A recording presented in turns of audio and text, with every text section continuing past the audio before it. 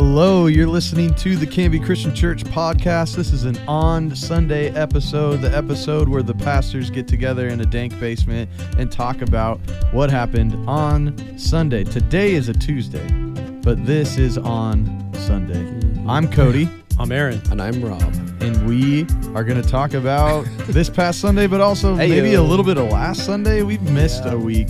It's been a while. So sorry. I know all of you were missing us, wanting to know what was going on with us, and we took some spring break vacation time.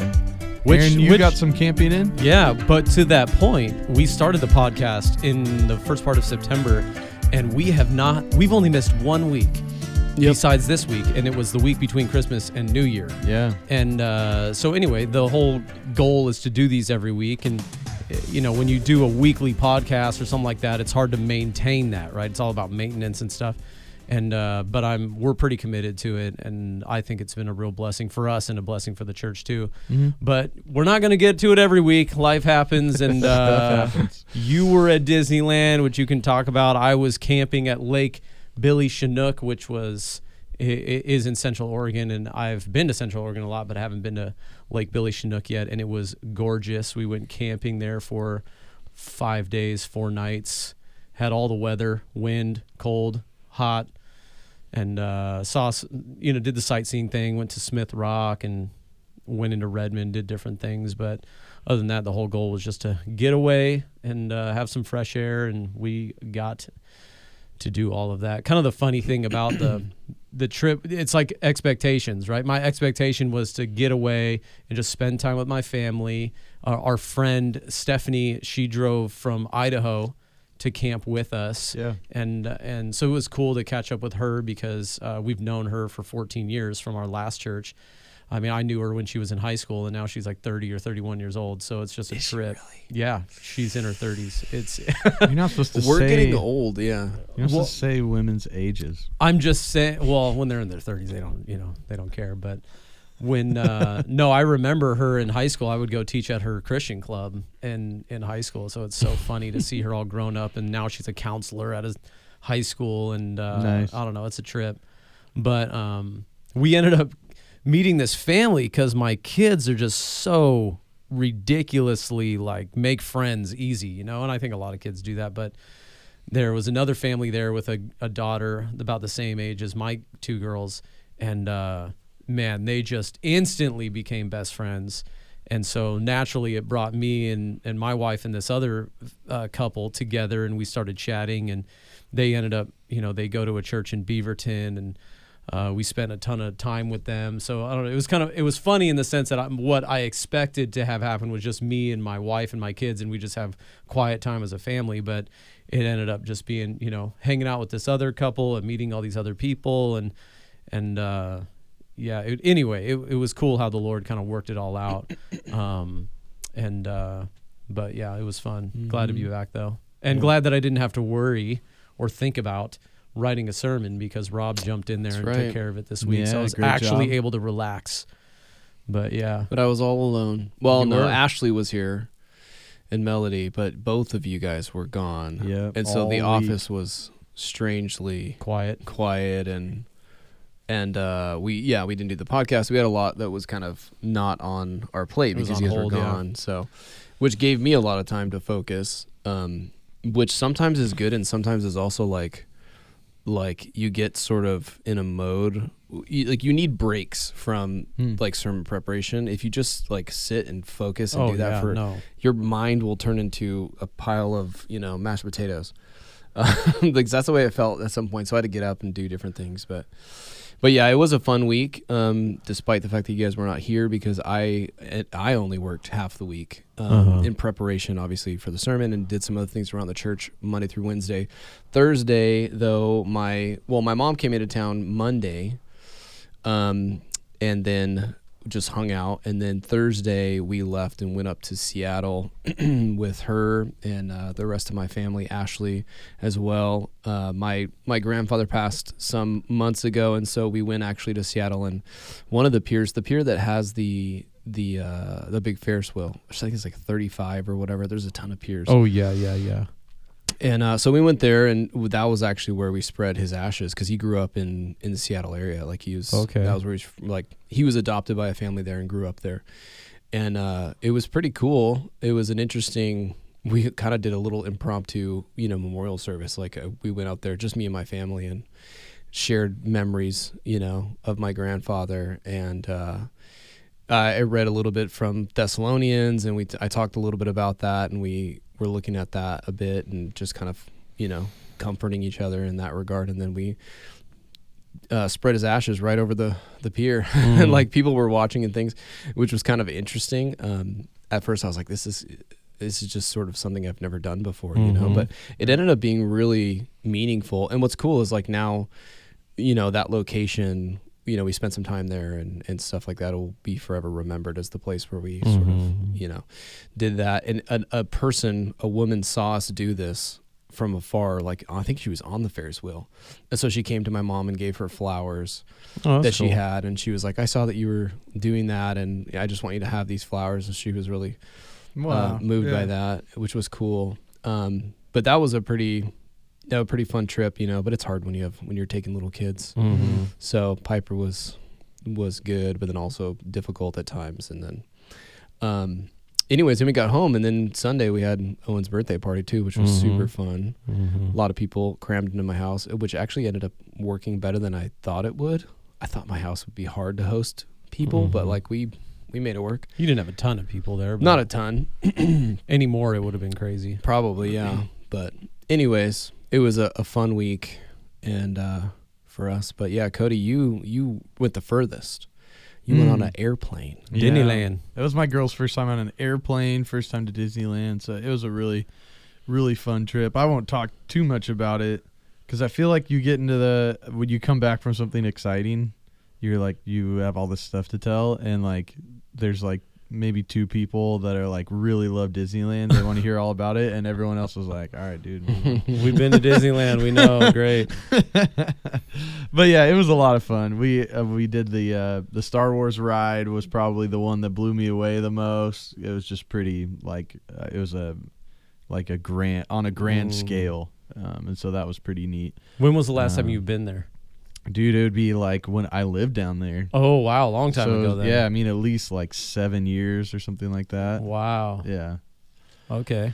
Yeah, it'd been a little while. I mean, yeah, a lot of stuff is totally different now than when we we had like a little season pass while we were down there. And so, yeah, a lot of stuff is quite a bit different. And there was a lot of it closed too for now, but that's okay. But yeah, it was a lot of fun. But the kids enjoyed it. Oh yeah, they loved it. Emily Payne, right before we left, wanted the girls to have a little bit of a budget to go into the Disneyland store, so she gave them each some money. Oh, that's cool. And so they were excited because she loves it and remembers her experience and has keepsakes and stuff. She wanted them to have that too, so they were excited to like they had their little budget that they were thinking of, what am I going to do. And so on the last day, they got to go into that big old Disneyland store in downtown Disney and get some keepsakes that they'll be able to keep for a while. Yeah, that's cool. Remember their first trip. So yeah, it was real exciting. It was fun. It was relaxing, but also like crazy when you go to Disneyland for a few days. You're like pretty tired too. Were they tripping on the airplane? That was their first time? Yeah, they were real excited. Yeah, that's cool. Yeah, they were watching it take off, and like in our first landing was one of the bumpy ones, when the plane just slams into the runway and like Where'd bounces, you go, John Wayne? No. Wait, maybe. Is Santa Ana? Is that John Wayne? I think so. I think right. so. Or is John Wayne LA? No, LA is just LAX. LAX, yeah. Yeah, it was Santa Wayne. Ana, John Wayne. So yeah, it was John Wayne. Yeah. But Well, it was cool. exciting, fun stuff. Yeah, that's cool. I know I was a little bit saddened to miss our podcast, and we were going to kind of do like a brief recap of last week before jumping into this week. We concluded the On Christian Liberty subject for Romans. Mm-hmm. We were in the beginning of Romans 15 on Christian Liberty. And what was the title? Jesus, our hope and our example. And I think it was kind of cool because it was a summary of everything he had talked about kind of earlier on in chapter 14, bringing it all kind of to a conclusion in verse 7, where he says, to the one who is strong in faith and strong in conscience, he says, welcome, therefore, one another as Christ has welcomed you for the glory of God. I think for me, as I was studying the passage, I did the who, what, when, where, how, why sort of framework. Who is he talking to? What is he asking them to do? Why should they do it? I think the how really got to me as I was studying the passage, because he's really setting this high bar of how do we do these things. And as I reflected on that, I was kind of blown away by his answer. You know, we can do this, or how we do it is through the instruction of the Word of God. And we do it, we get from the Word of God endurance and encouragement. And I think Cody, you talk about this a lot when we talk about these high and lofty bars of living the Christian life. You know, we're always looking to, what's the code? What's the secret? How do I do it? And it's dude, just do the simple thing. Just do the basic thing that you're not doing. Like, just read your Bible a little bit on a regular basis. Meditate on that and think about that throughout your day. And then the next thing he brings up is prayer as a how. And we see Paul pray for them. May the God of endurance and encouragement. So you see both in that one simple statement, his prayer, but then the God to whom we're praying for. How we can do this is because the God who gives endurance and encouragement will grant you the ability to live with such harmony with one another. And so the Word of God, prayer, and of course God himself is how you're going to do this. God living in you and through you. It's through his power, not through your own, that you're able to live in harmony, that you're able to welcome people, that you're able to be this transformed community. And it's sort of this encouragement about, I think I mentioned this sermon that I heard recently when he was talking about perseverance. And he said, you know, you must persevere, you will persevere. And that is encouraging to think like, yeah, I need to persevere. You know, I can't just kick my feet up and think that I'm going to live this holy life and I don't have to put forth any effort. But at the same time, God will make sure that he who began a good work in you will bring it to completion, right? He is more committed to my growth in Christ than I'm committed to my own growth in Christ. Yeah. And so how are we able to do this is because God's going to work it out in his people.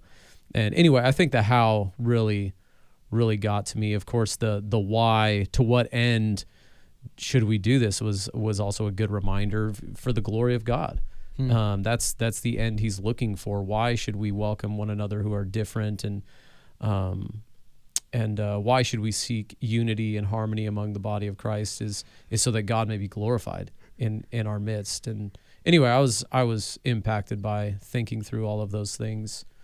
But the welcoming one another is important because people often want to just get homogenous, get with people who are like them and who think like them and look like them and talk like them. And yeah, it's easy. You don't have to figure anything out. You don't have to potentially be uncomfortable. Right. It's just easy.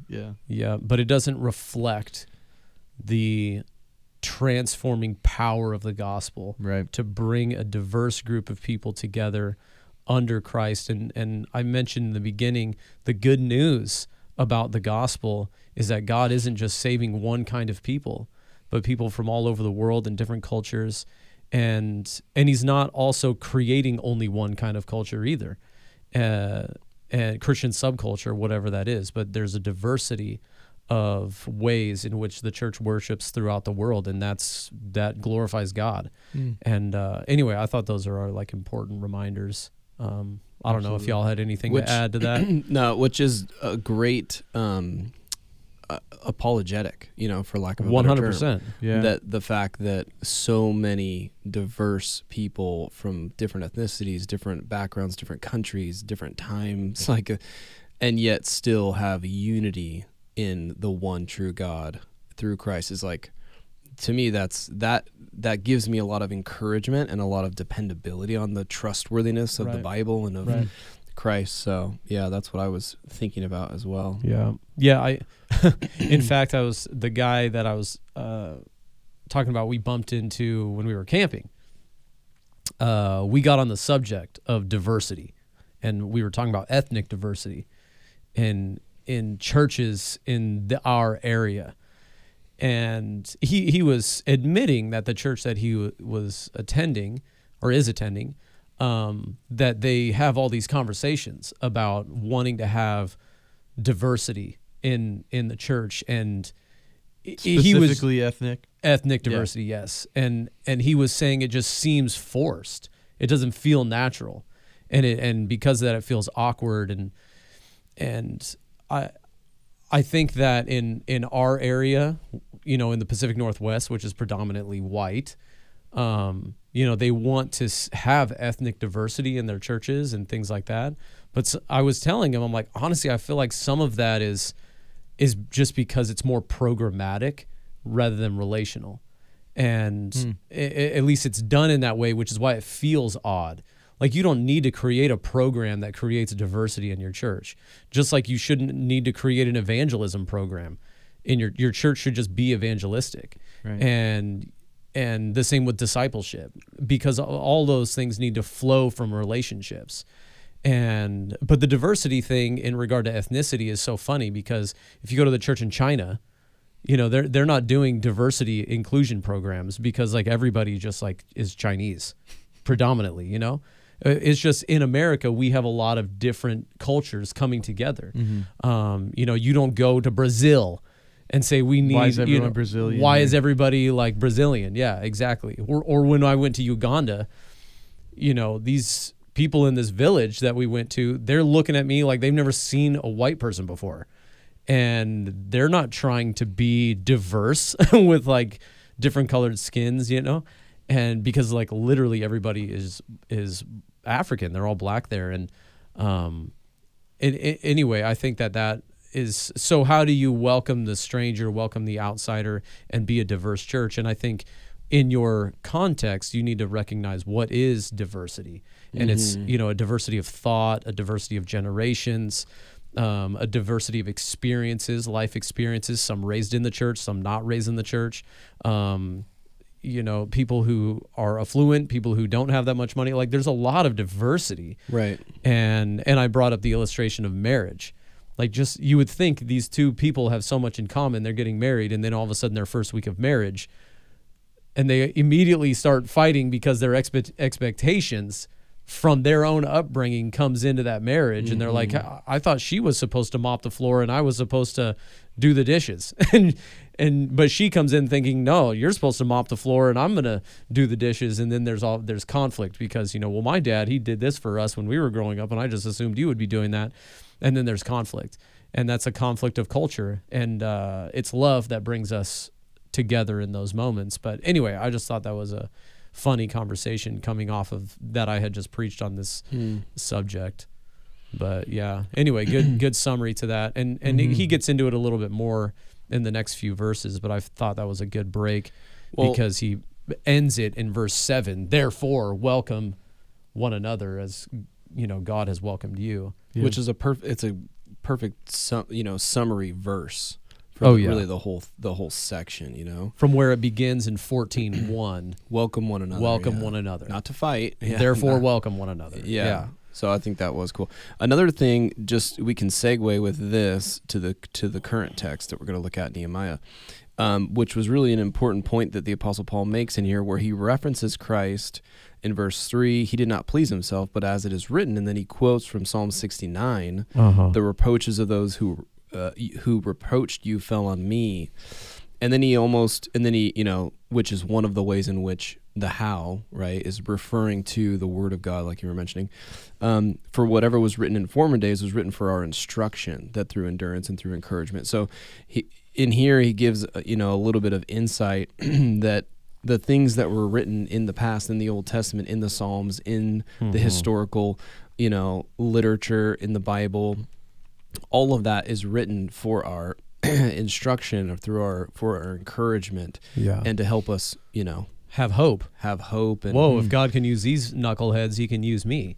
Yeah. And because it isn't about that person, it's about God glorifying himself through broken people. That's right. And a great book is called Instruments in the Redeemer's Hands. And that's what we are. We're instruments in the Redeemer's hands. But you bring up in verse 3 is the why. For Christ did not please himself. Why should we welcome somebody different than us? Because Christ not please ourselves, because Christ welcomed us.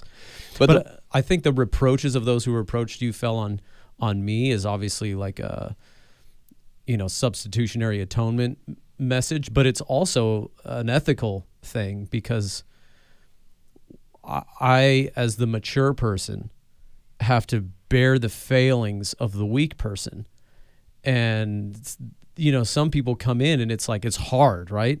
And so you have to actually suffer yourself in order to minister to these people, in order that they might grow, right? So in that sense, there's an ethical imperative in what Jesus did for us. Of course, what Jesus did for us also has a indicative, which is what Jesus did for us in bringing salvation, but it has implications on the way I treat people. And sometimes it's in relationships, you're going to suffer.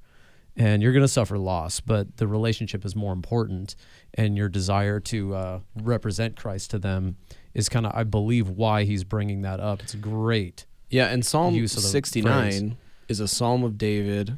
It's about the king enduring the reproaches of his people, you know what I mean? And it's just interesting because at the time, it's hard to say exactly if the psalmist knew, that it was speaking of the Messiah, but then the Apostle Paul, by inspiration of the Holy Spirit, is looking to these and realizing this is applicable. So that's all to say that the Old Testament is valuable for us to spend quality time investing in.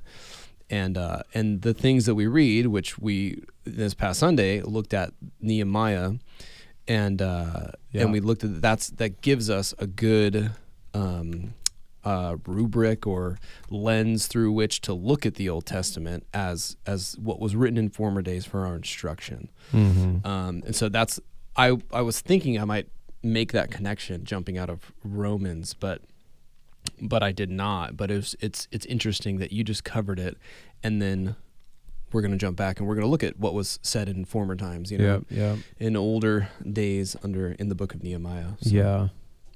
Well, let me say, I loved your sermon. I thought it was just sweeping, generalization statement. I thought I was ministered to by it.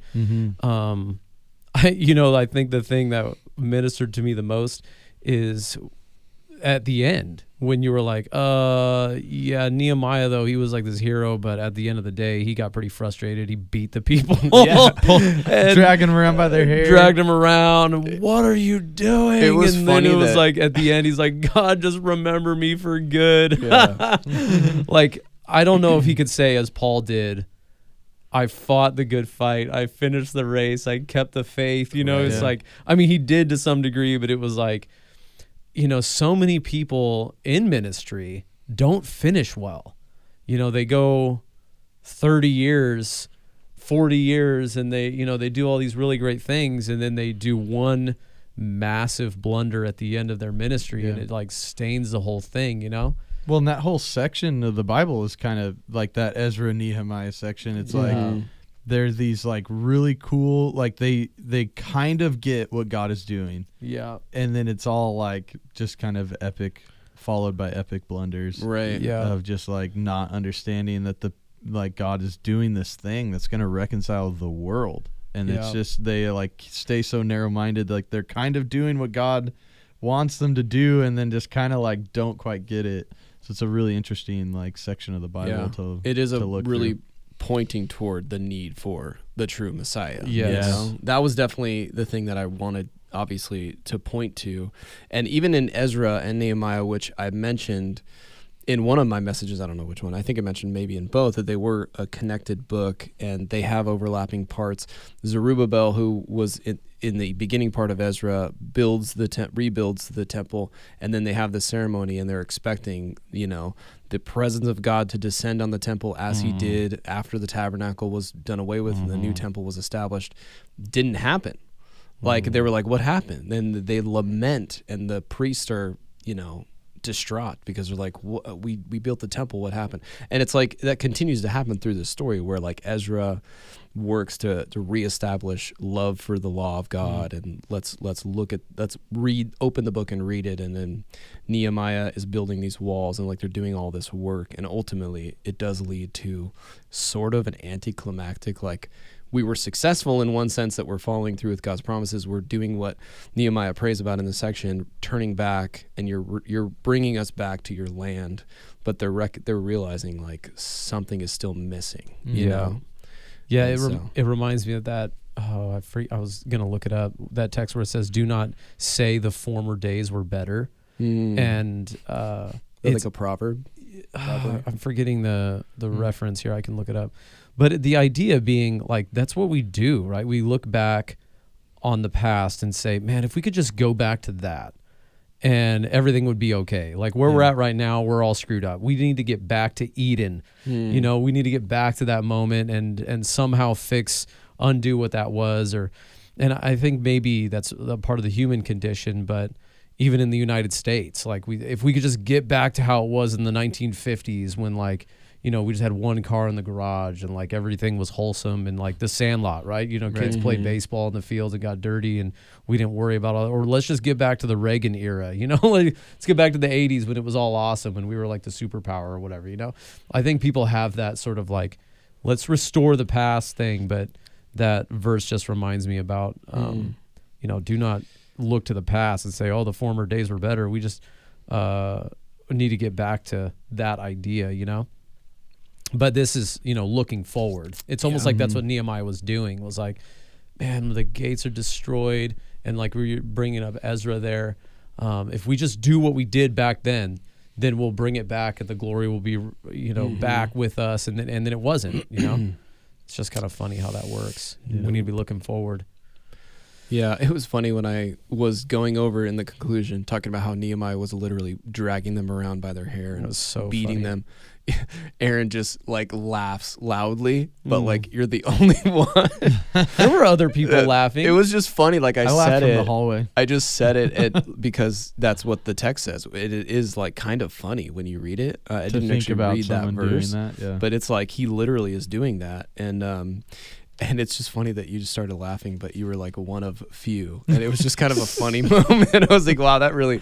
Well, it actually reminded me of that Mars Hill podcast. Yeah, because Driscoll they were playing a clip of that, and Driscoll was mentioning. Do you remember this? Maybe he was talking about that story, and he was like, "Man, there's some of you. I'd love to do that to you guys. I'd love to go Old Testament. I'd love to go Old Testament on you." Yeah, and I'm just like, dude, this guy is insane. Yeah. Who says something like that, Yeah, I'd go Old Testament. That's really why I started laughing, was because it made me think of this Driscoll comment of like, dude, I remember when this guy said that. I'd love to go Old Testament on some of you. That's ridiculous. We did go Old Testament. What a great prayer, though. I loved how you brought up the ACTS acronym. That was one of my questions. In your guys' personal prayer life, of those, adoration, confession, thanksgiving, supplication, what do you feel like you're weakest in or strongest in? Like, where do you typically land? I mean, I would say for me, it's probably the Thanksgiving one. I feel like a lot of people, though, is probably supplication. Like, they only go to God when they have a need. What you mean, the thing that you do least or the most? What do you say? Like, I'm saying most. I normally lean toward Thanksgiving. Like, I just, am always thanking God. But a part of it is like tied into adoration. Like, that's weird. They do overlap a little bit. Yeah. But I don't know. But then there's some people who are just down on themselves a lot and overly confess things, Not saying that we shouldn't be confessing more and more, you know? But anyway, I feel like Thanksgiving is probably like my stronger one, and adoration is probably the one I do the least. And you know how I know is because when I hear my kids pray, because my kids pray in relation to my prayers, right? They're learning, so they're going to emphasize the things I emphasize and not emphasize the things I don't emphasize. So when they pray, they're heavy on the Thanksgiving. And I'm like, oh, that's because they hear me pray a lot with Thanksgiving, but they're very light on the adoration. Yeah. So even just 2 nights ago, I was praying with them, and I mean, I was like lavish on the adoration. I was just like, God, you made everything. God, you're powerful. I was just like lavishing on the adoration, because I want my kids to, you know, also adore God, you know, and think about him in that way. You know what I mean? Well, it's interesting. I feel like when I, you know, like because I've sat down and prayed the ACTS acronym, you know? Yeah. And usually my adoration is like full of thanksgiving. Yeah, exactly. Like, it's really hard for me to separate those. It's like, okay, I'm adoring God by saying like, thank you for being this. You know, like that's kind of the way I tend to adore God, is by thanking him. Yeah. But yeah, it is interesting. They have overlap, but I think Thanksgiving is probably it's personal. It's like, how are you adoring God for the personal things that you're experiencing from it? Whereas adoration in general is like, this is just who God is. Yeah. Apart from any part of me, like, you know, you are creator. You are, you know, well, like here, good. O Lord God of heaven, this is verse 5. Yeah. The great and awesome God who keeps covenant and steadfast love with those who love him and keep his commandments. Like, what a adoring statement. This is who you are. Yeah. And it has, in that moment, obviously it has everything to do with Nehemiah, and at the same time, nothing to do with Nehemiah. This is who God is apart from Nehemiah. And I think that that's a good, like, thinking about those attributes of God are part of the adoration, you know, like praising God for who he is and what he's done, even apart from your specific things. Thank you for providing me a house. Thank you for putting food on the table. You know, right. Like, we obviously appreciate all that stuff. Yeah, like, it's like, thank you for providing me with a house. But then adoration is like, thank you, God, for caring for your creation. You know, it's like it's a broader. Yeah, like they can both be phrased in a thank you phrase, but they don't have to be. Right, yeah. You know, Thanksgiving has to be phrased as Thanksgiving, you know, but adoration could be, but you're kind of emphasizing the one you're adoring. And I mean, these are just helpful things to think about. It's not like they don't have a lot of overlap. You know what I'm saying? Like, the ACTS acronym is not something that is like prescribed in the Bible necessarily, but the way that Jesus teaches the disciples to pray seems to follow that, you know what I mean? And in Matthew 5, you're saying? In Matthew and or Luke. Is that 6? Matthew, I think it's 6. Yeah. Matthew 11. And also elsewhere when we see different prayers.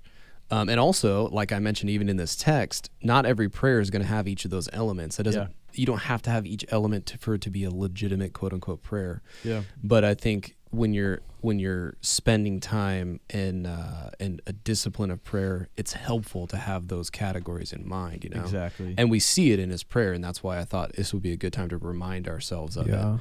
But adoration, definitely. Confession is for some is easy to overlook because it's like, I don't want to deal with my stuff. But for others who are kind of, I don't know, more neurotic and more worried about their condition, maybe that's all they do, and woe is me in their prayers, you know. And maybe we do at different times, we're more this way and we're more that way.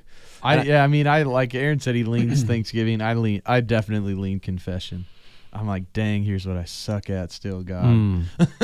Like, that's where I lean for sure. Yeah. But I mean, it's balanced. I'm not like the what you were describing, someone who's just like, whoa, they're off the charts, like no self-esteem, and they just sit there and say like, I'm a worm. Woe is me. Yeah. I'm a worm. Yeah. But like, you know, but that is like where mine tends to go, like, oh man, what's all the stuff that I've screwed up that I should like tell God about?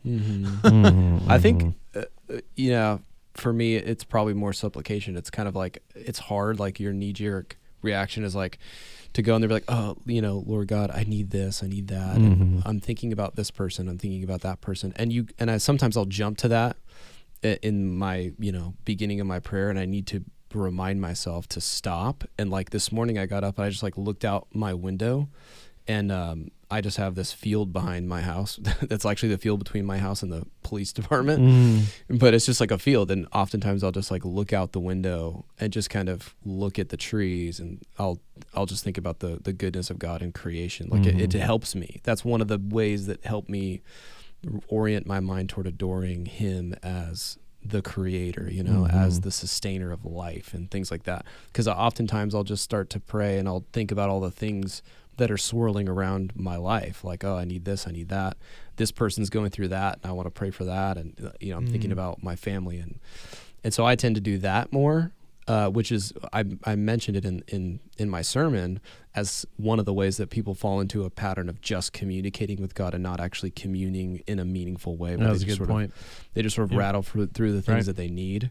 And it's an easy thing to fall into, but that's kind of, I think, maybe the one I would fall into more than the others. Well, and I thought your teaching on that point, you know, that like you said something along the lines that God's not a firefighter. Like he's not your emergency services that you call 911 when you have like, and come put out this fire in my life. Right. Like that he's a loving father and a counselor, and you treat those two type of things completely differently.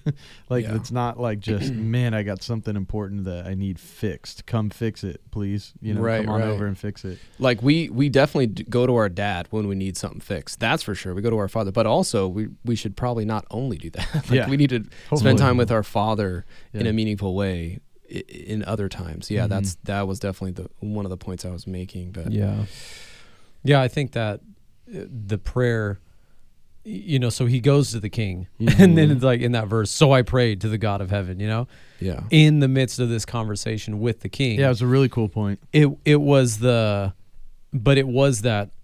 oh God, save me prayer, you know. I mean, it was the tax collector prayer, fast. He didn't go through the ACTS acronym. In this prayer, it's like, I pray to the God of heaven, Lord, save me, Lord, deliver me, Lord, give me favor, Lord, give me grace. You know, it was definitely a supplication, probably prayer. Totally. Or like, God, show me your glory.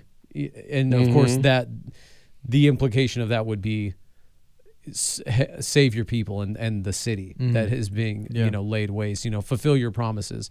And anyway, I think those are like good. Just in the New Testament, it says praying without ceasing, right? It's just this constant realization that God is there, and at any moment I can just like, you know, have a quick little text message to God, you know, as a metaphor.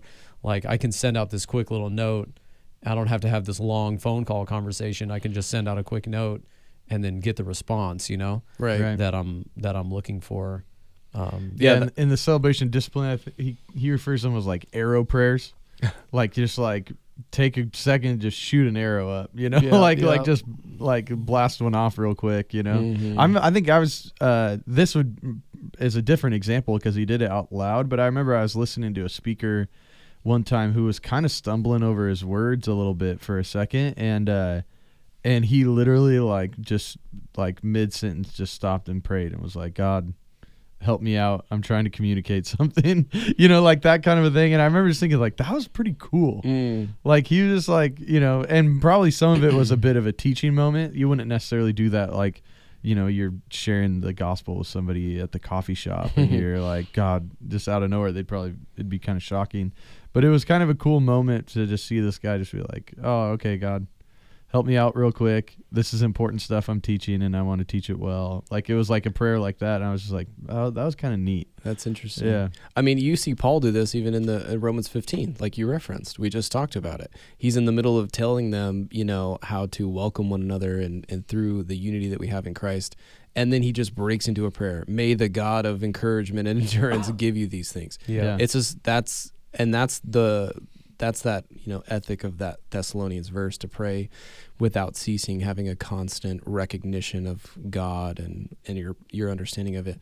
But then there's also, you know, the times where we ought to discipline ourselves to be in a regular prayer and communication with God that's meaningful. And yeah, so there's all those different ones, but there's a lot of trip hazards in prayer, and we're going to get to one of them. Someone sent us a question about it. how did the question go again? I think it was about staying focused in prayer. We'll get to that in a second, but I think for me, the prayer has been a struggle, and they bring it up in the Gospels of, well, if God knows everything and he's going to work in our lives, what's the point of prayer, you know? And I loved your illustration about you're in the boat and you throw the line to the island. I mean, it wasn't mine. It was who from was a missionary. Here, I should pull up. Who was it? Because that was great. Yeah, I will find it, but you can continue. Yeah, you throw the line to the island. It's not like you're pulling the island to you as if you're pulling God's will over to you, but you're pulling yourself over toward the shore, toward God's will. And I thought that was a good visual for sure to help. But I think I've struggled in prayer over the last few years because I don't even know what to pray sometimes because the last few years have been so out of control and chaotic, and I just literally don't even know what to pray sometimes. And when, Paul brings that up in Romans, when we don't know what to pray, the Spirit groans inwardly, and I think that I was encouraged by that when I was preaching through that just, several months ago, because I've been in that situation where I'm like, dude, before COVID, when I was dealing with so much catastrophe and relational conflict and, trying to have, reconciling conversations with people and them not wanting to have that, it was really difficult. And it's like, God, what are you doing? I mean, that was my Hail Mary prayer. God, what are you doing?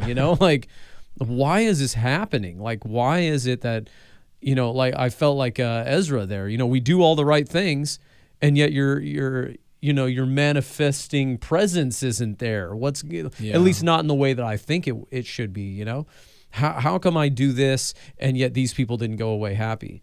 And it's like, oh, because they were never going to be happy. And it didn't matter how hard you worked, And then COVID hits and I'm like, okay, now we're all totally out of control. And I don't even know what to pray here. God, you're totally in control and you're doing something here. And I know you're going to glorify yourself and build your church, but this is weird and this doesn't make sense. And I'm just going to trust you. And just, so the prayers were simpler. They're like, I'm just going to trust you, God. I'm just going to trust you. And, hey, you got this. I can't keep the church together. You know where the people are. You know the ones who are scared at home. You know the ones who are upset. You know the one. You're the one that has to work this out, God, because I can't do it. This is bigger than me. And but it was a struggle to pray because I didn't know what to pray, and how to pray in line with the will of God, and then just feeling like, well, He's got it all figured out anyway. So sometimes I would neglect prayer because it was like, well, He's got it figured out, and I neglected the communing part because I just was so distracted by everything going on, I don't know. Yeah, for sure. E. Stanley Jones is the person who said that. He was a missionary. I think he was, I don't have a ton of information on him, but I remember hearing this illustration some years ago, and I thought this was really helpful, and so I looked it up and added it to help deal with that question of when we do pray, and there is a notion that we have that God is sovereign, He's in control of everything. So the question inevitably is why should I pray if He is gonna do what He's gonna do, sort of anyway? If God is sovereign, are my prayers pointless, or do they have a point? And they do.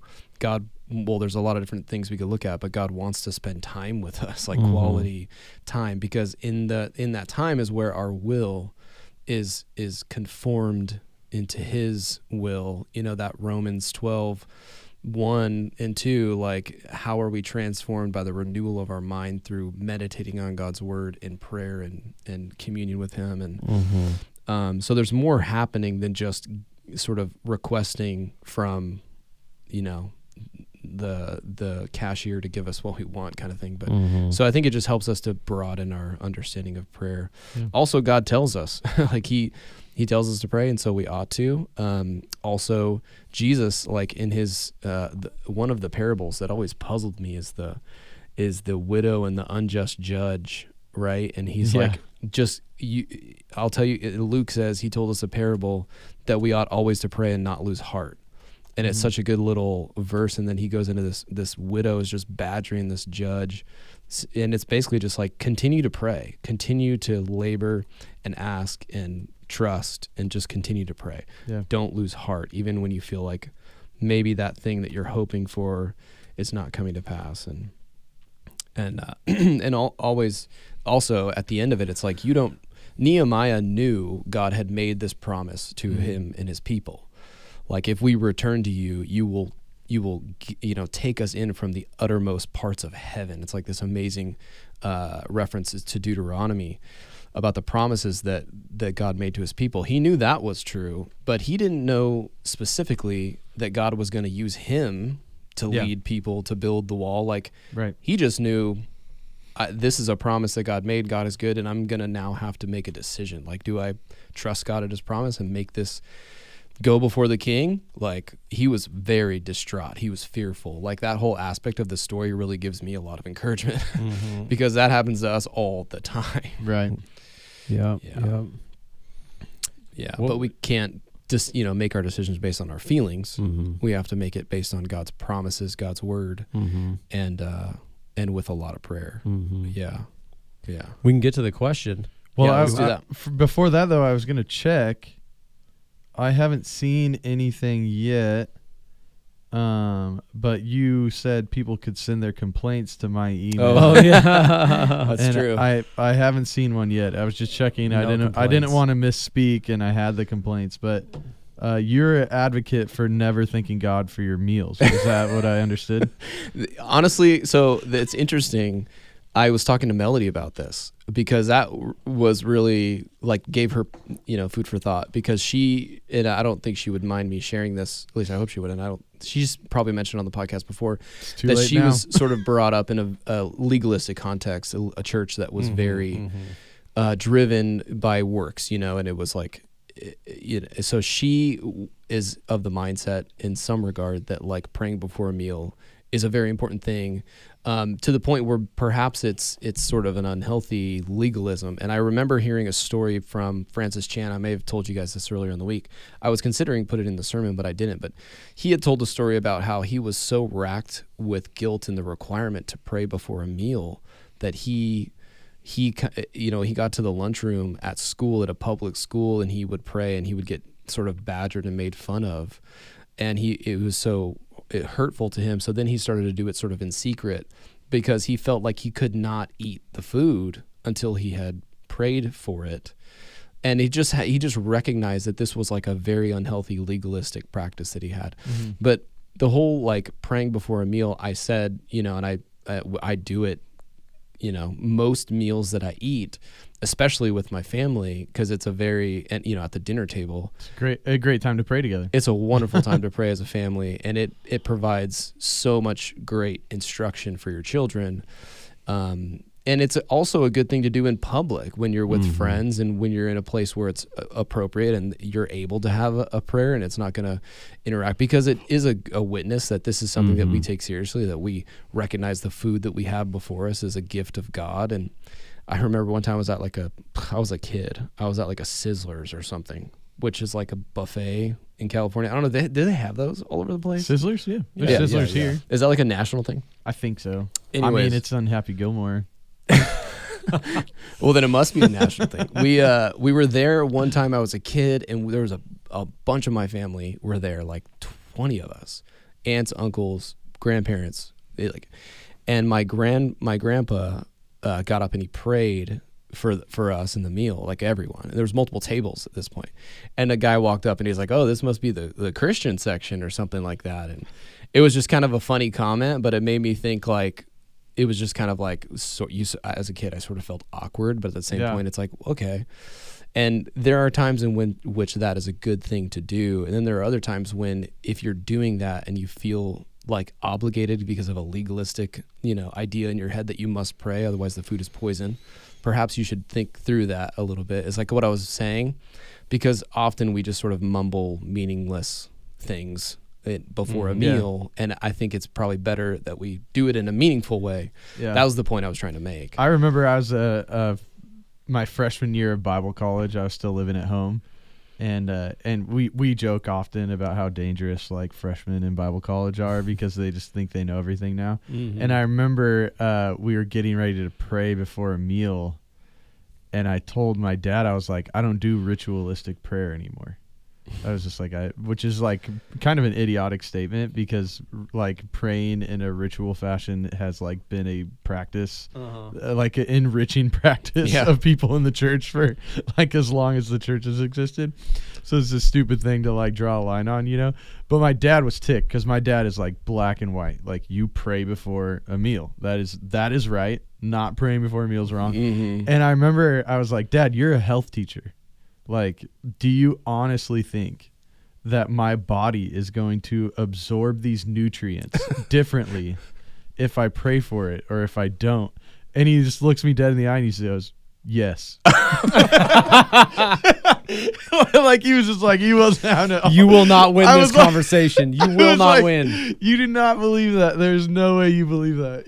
Like that goes against all like everything you know about nutrition. That's so funny. But he was just falling like, yes, that is it so will. Sanctify it to our body. Sanctify this ice cream to my body. Yeah, exactly. Make it wholesome and healthy. I know, yeah. But I just thought that was funny. But now like I agree. I pray for meals all the time. But like also at the same time, if I don't one time, like God's not mad at me probably. No. But God might be like, dang, I wish that dude was more grateful. But he probably wishes all humans were more grateful. Yeah. Well, then also there's times true. in which you're in mixed company and you have people who are not Christians who are at the table. You're going to make everyone feel alienated and awkward. It's like there's this tension where you're like, I am so holy that I must pray over my meal, but I don't really care about yours. Or you ask them, I like to, bless the meal and recognize that, God provides food for us. Would you mind participating? Some people will be offended. They may not want to participate. So it's hard to, like, I think every situation is different. I think the point I was trying to make is like, it's better to have a meaningful interaction with God. Yeah. Rather than something that's either legalistic or shallow or whatever. Yeah. Well, that's what I wrote down in my notes at that point. And it's not necessarily exactly the point you were making, although I think you were alluding to it a little bit. I think there's probably times that kind of surface level prayer, like, actually is maybe worse than not praying at all, in the sense that like maybe you feel like you prayed, like because like all you ever did was you was like, oh God, thank you for the meal, or what was your rub-a-dub, thanks for the grub, and you're like, yeah, I prayed today. Yeah, and it's like, no, you didn't. You didn't like didn't even give God a second thought, as you said. That it was just a thing you say at meal times. And if you feel like you pray often because you do this like surface level garbage, like barely even thinking prayer at meal times, then like it might actually be better if you didn't, so you could actually admit to yourself that you don't ever pray. Yeah, it's kind of interesting. True. The question though from Hannah Christensen. Yeah, it's a great question. How do you stay? This is everybody's question, really. Yeah. How do you stay focused during prayer? The struggle with feeling distracted by thoughts that pop into my mind. Do you have any practical help you personally use? I mean, I wrote down a bunch of stuff, but if you guys have any... Take it away, Aaron. I mean, I don't personally struggle with this. No, I'm just kidding. That's not true at all. I think everybody does. I think partially because we live in a very distracted world. Yeah. And we're conditioned to be distracted constantly. Yep. And when I actually discovered this about my mind was not so much in prayer, was just in reading. Years ago, I when I was starting to go to school and I had to read books and like big books, and I'd get through the bottom of the page and I'm like, I don't remember what I just read because like my mind was somewhere else. And I remember going to a professor and saying, I don't know what to do. My mind just keeps like drifting in my reading and I'm not getting anything out of it. And he gave me the best piece of advice. He said, just keep going. Just, snap back. You obviously snapped out of it. Like you realized you didn't read that page or you weren't paying attention, don't go back. Just keep reading. Just bring your mind back again. And I think that helped me so much because I felt like I needed to go back, and then you get discouraged.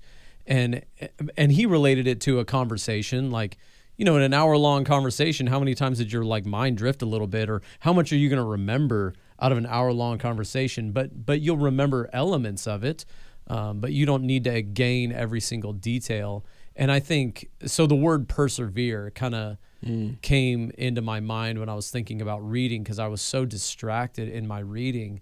And man, it's helped me so much. I've grown a ton in my ability to focus in my reading, and it helped me in my prayer life.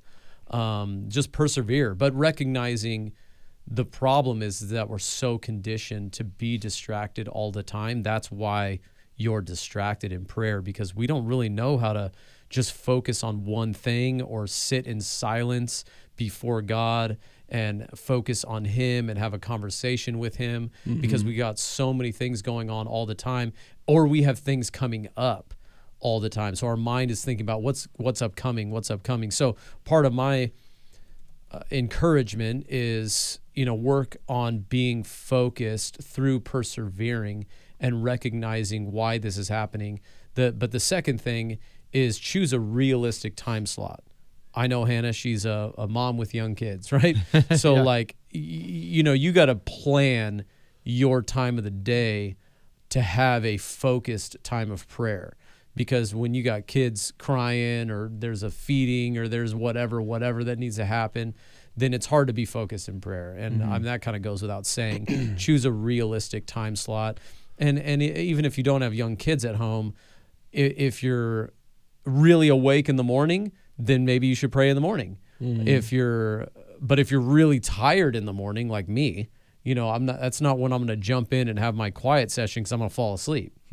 I need to do it later on, or maybe in the middle of the day or something like that, when I can choose a more focused time for prayer.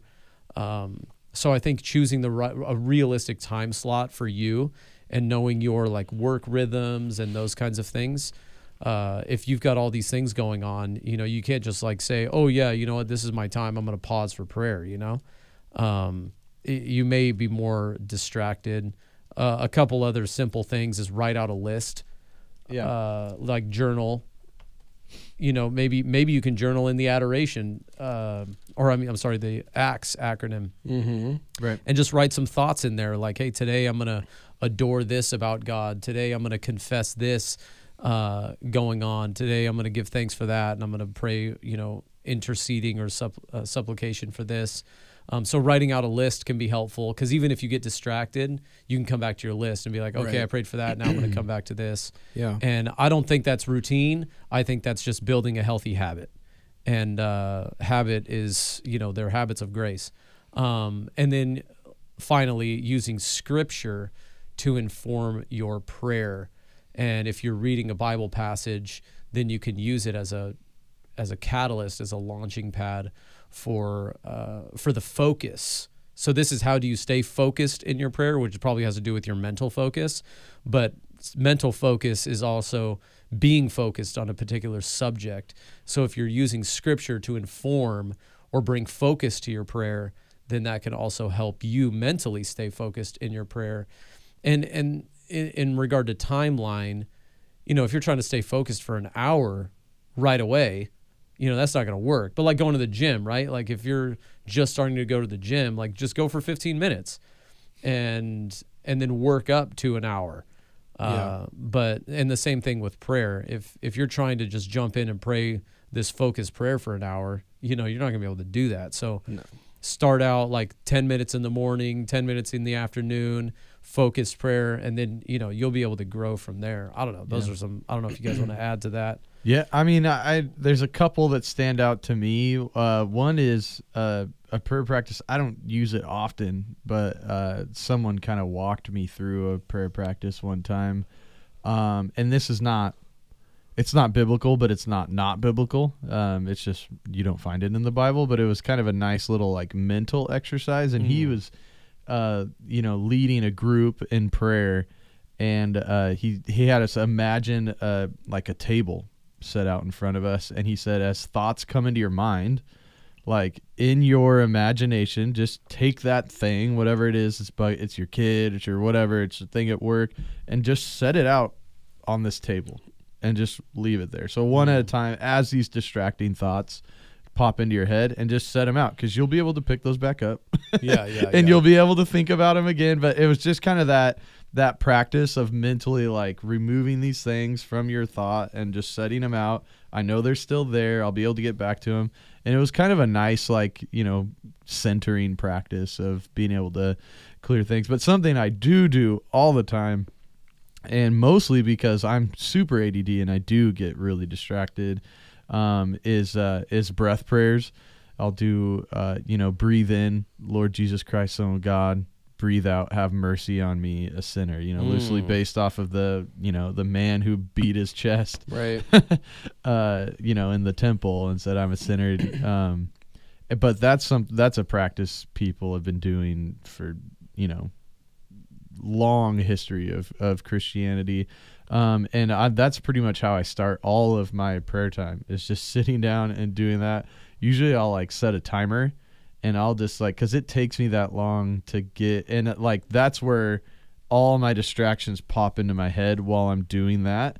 And it's real easy to not have to go like, oh wait, what was I praying about again? Let me get back on track. It's like, it's this simple prayer that's incredibly meaningful. It focuses on Jesus, focuses on my need for him. And I can just like, it's easy to jump back into that. I don't have to think, was I praying for my aunt right there? Or what was I, I'm just like, okay, hang on, Lord, Jesus Christ, have mercy on me, because I'm a sinner. And I can come back to that over and over.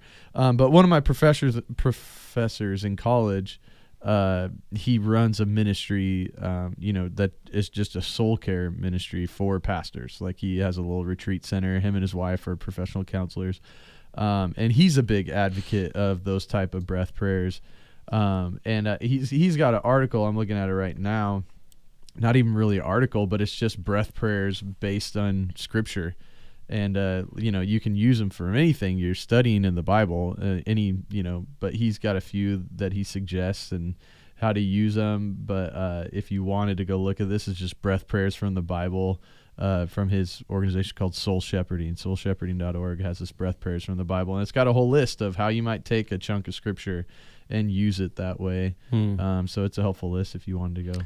And that helps to like slow your mind down. Exactly. It helps to focus. And then, so you wouldn't just do the breath prayers. That's like your entryway into like calming your mind. And that's what I say. It's not like both of those things that I'm mentioning, they're not biblical, but you're not going to find it in the Bible. But that's the thing, is like, not everything we do, I'm going to be careful how I say this, not everything we do has to be found in the Bible. Right. But it has to jive with scripture. Exactly. So like, nowhere in the Bible did Jesus go like, here's how you pray, sit down and focus on your breath. Yeah. And really, like, some of that probably you could find in other places, the focusing on your breath, although Christianity is an Eastern religion, so it has a lot of similarities to things that we think of traditionally as Eastern religions. If what you're doing, you're rooting it in scripture, and you're just thinking of scripture while you're breathing in and out and like,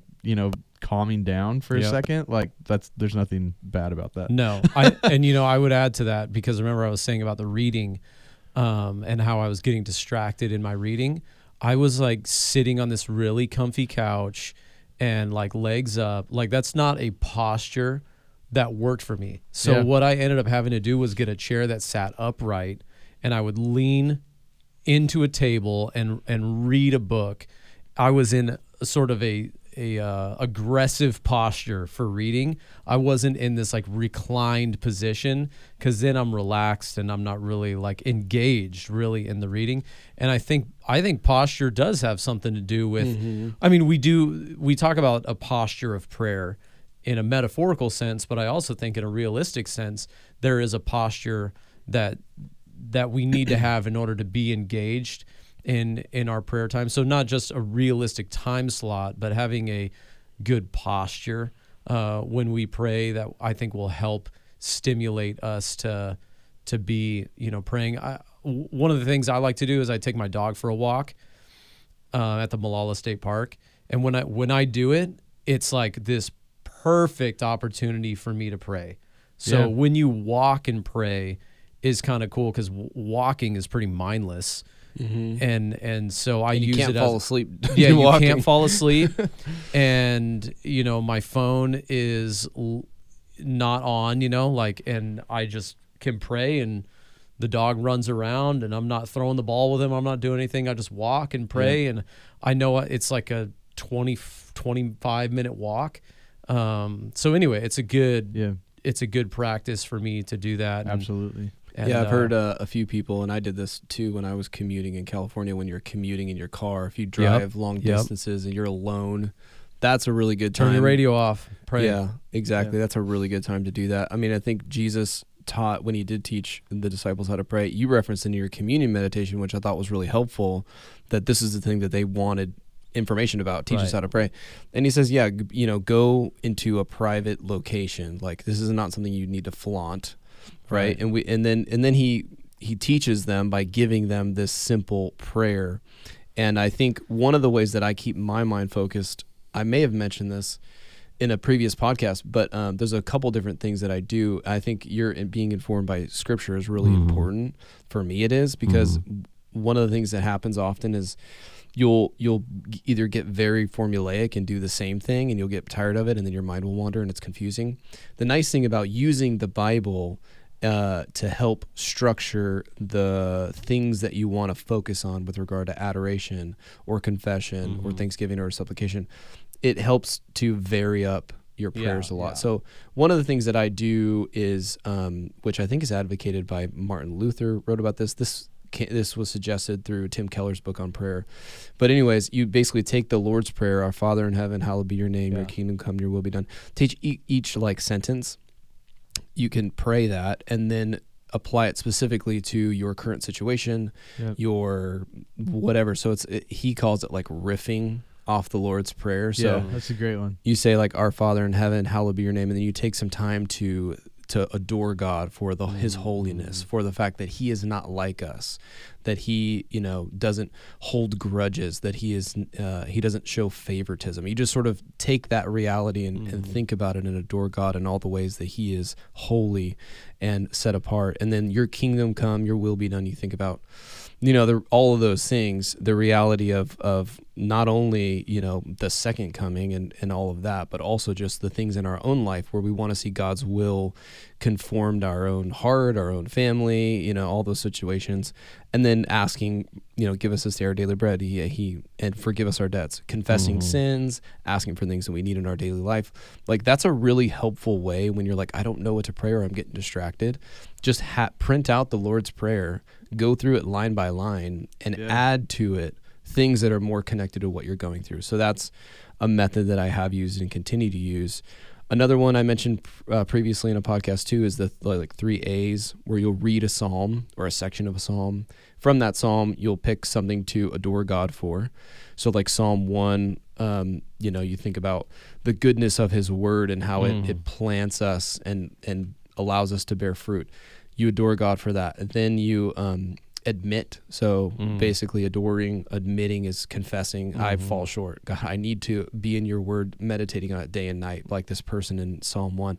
And I need to do that. And I don't always do that. Lord, help me, So you admit that. And then the last is to aspire, which is how can I practically make a change to get to the goal of what I'm admitting I'm falling short on. And I know that you have the power to do so. Those adore, admit, aspire, 3 A's to think about in prayer, praying the Psalms or Proverbs or any part of Scripture. That's another way. So that was a lot. We gave you a lot of different things to think about. But I feel like there was a somewhat common theme of like anchoring it somewhere. Anchoring your prayer somewhere easy to come back to, and the obvious place for that is Scripture of some kind. Where because I think the unrealistic goal would be to say, I'm going to practice so much that I won't be distracted in my prayer anymore. Yeah. That's an unrealistic goal. Like, you still are going to have your same brain, your same stress, your same worries, and they're going to pop up. And so the idea of having somewhere you're anchored to that you can easily jump right back into prayer. And maybe sometimes the things are so stressful and so distracting that that's what your prayer is about that day, you know? Yeah, totally. I think that there's a reading, like we went through Nehemiah, right, and read his prayer. I picked up a book a long time ago called The Valley of Vision, and it's a book of Puritan prayers. And that's another way to stimulate subjects, because you'll read this book and each page or 2 pages is a single prayer, and they all have different themes and they break it down into different subjects and stuff like that. So it's kind of a good resource to pick up, because then you read it and go, wow, they prayed, way better than I do. But it'll help you to think through how to pray and how to go through the Acts or the AAA thing like you were just talking about. But anyway, that's a good resource. One thing that helped me too, I went through some dry spells in praying like early on, and it's okay to pray in groups. We focus so much on like praying as individuals. But I think when you can grab 2 people to pray with, I feel like that's actually even better. Yeah.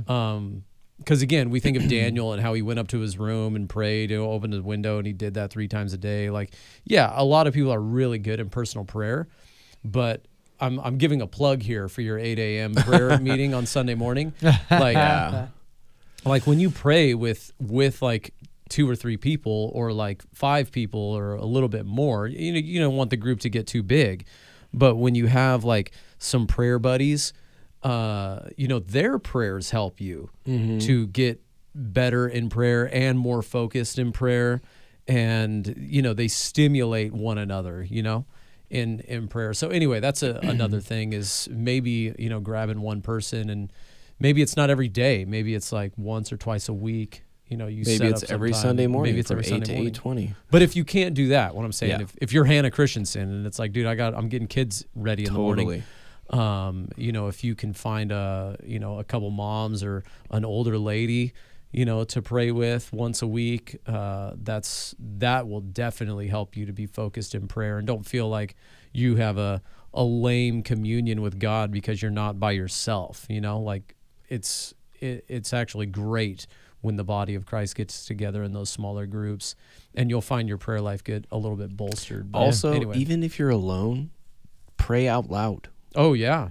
Because you kind of can't get lost when you're actually forming the words and making the sounds with your mouth, Like you can, but it's much more difficult. When you're just silently in your mind, it's very easy to wander. That's true. Well, and you bring it, when I was reading, that's what I did. I actually mumbled the words out loud, like in my office. I would have my finger on the page and I would mumble the words. Yeah. And I found that my retention went way up, and my focus went way up. You're totally right. You should definitely, maybe not screaming out loud and throwing like sackcloth and ash on you during your confession time, but you can mumble the words for sure, and it'll be, focused or whatever.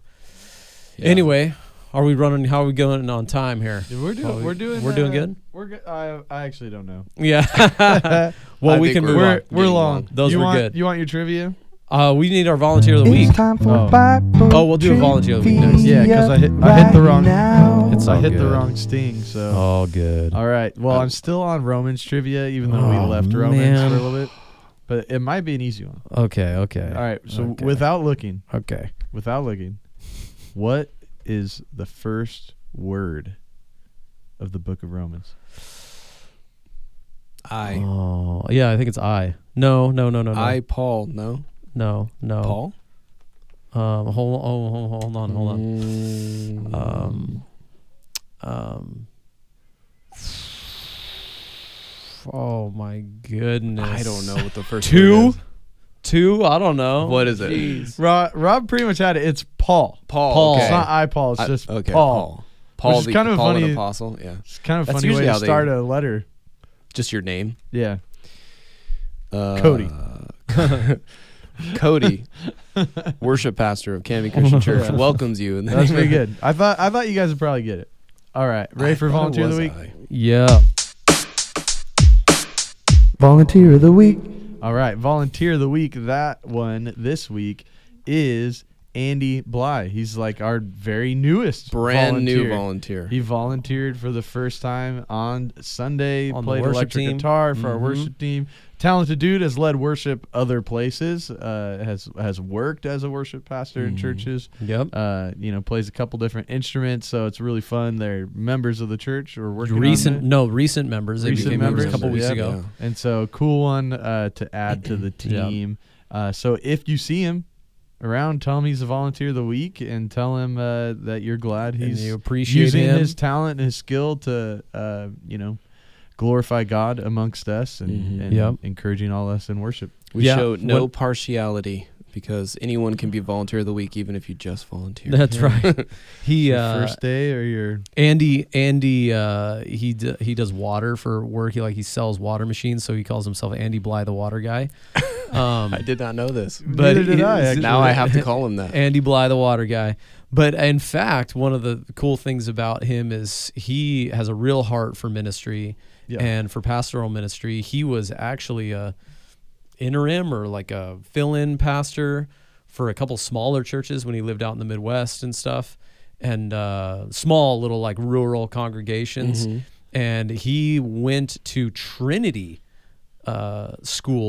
seminary and got his master's degree in theology. Nice. Under whoever was there, but D.A. Carson is the main president of the school there. Great school in the United States, and D.A. Carson is amazing. And he got his master's with a focus in expositional preaching, which I thought was pretty cool.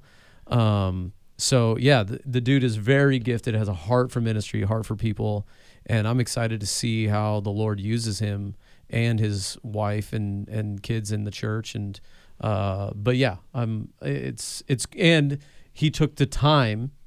We didn't just plug him in right away. Oh yeah. In the worship team and said, yeah, get up on the stage. You got all this experience. Like, dude, I don't know you. We want to get to know you. And the cool thing about that was he submitted to that. It wasn't like he just walked in and was like, hey, I'm Andy Bly, the water guy. I was a pastor. I've got a master's degree. I've got all this experience. Throw me in there, coach. Throw me in. I'll be the lead guy. Like, those are the people that don't get used. And there's some entitlement. He's got none of that. He was super thankful to jump into the process and be really patient, and won a ton of points for me when he did that. Absolutely. And so we're really thankful for him. But I'm excited to see how the Lord uses him in our church for sure. Yeah. But I mean, I didn't even know you had a point system. So how many points do we have? Yeah, what's our score? Well, I don't know. You're here. And then we wanted to mention that Easter's coming, so insanely fast. It's incredible. Yep. And you got a series in mind? Yeah, well, a really fully thought out series. Completely you have in mind, right? Planned. Cody's joking because I was going to go in Romans this week and then do Easter the next 2 weeks, but I realized as what Rob was preaching, I'm like, I can't go into Romans for 1 week and then quit it again. So we're going to jump into a full-on Easter series starting this week, Road to the Resurrection, and we're going to focus on some resurrection-themed passages. The first one we're going to do is the Transfiguration, which people don't look at that and think of it as a resurrection theme, but you'll see why we chose that when we get there this Sunday. And then the next one is the Sadducees, because they didn't believe in the resurrection. So that'll be a fun kind of an apologetic of why the resurrection is biblically informed from the Old Testament even, not just from the New. And then, of course, we'll get into Good Friday. We'll have a Good Friday service, which are always awesome services to have. We'll focus on the cross, and then Easter Sunday, where we'll focus on the resurrection directly. Sounds like a whirlwind of a month. I do want to comment that we had our highest attended Sunday. Which was cool.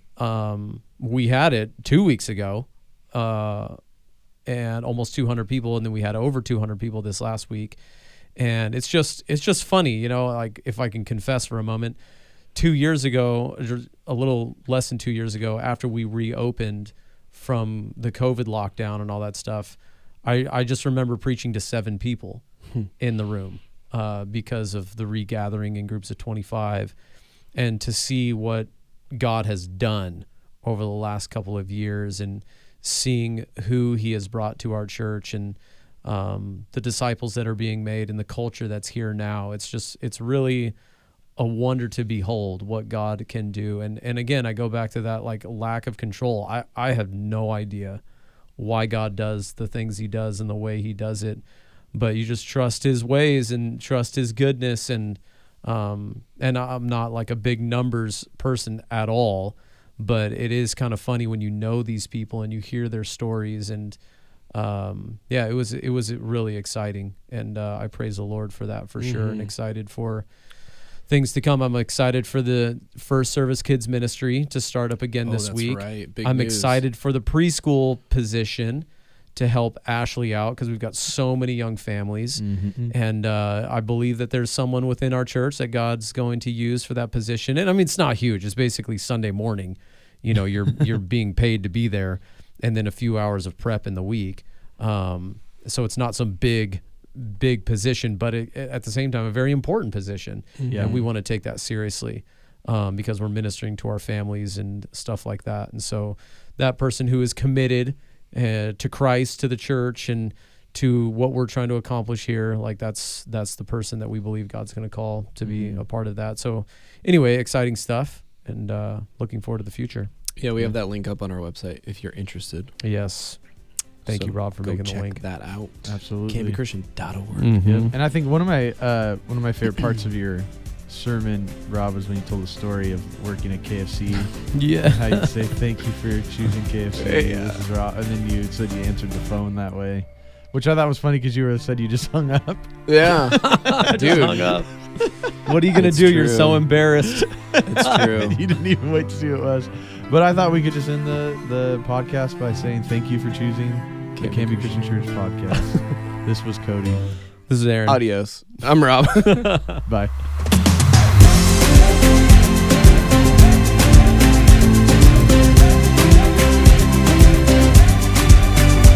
Thank you for listening to this On Sunday episode of the Canby Christian Church podcast. For more information about Canby Christian Church and its ministries, visit canbychristian.org.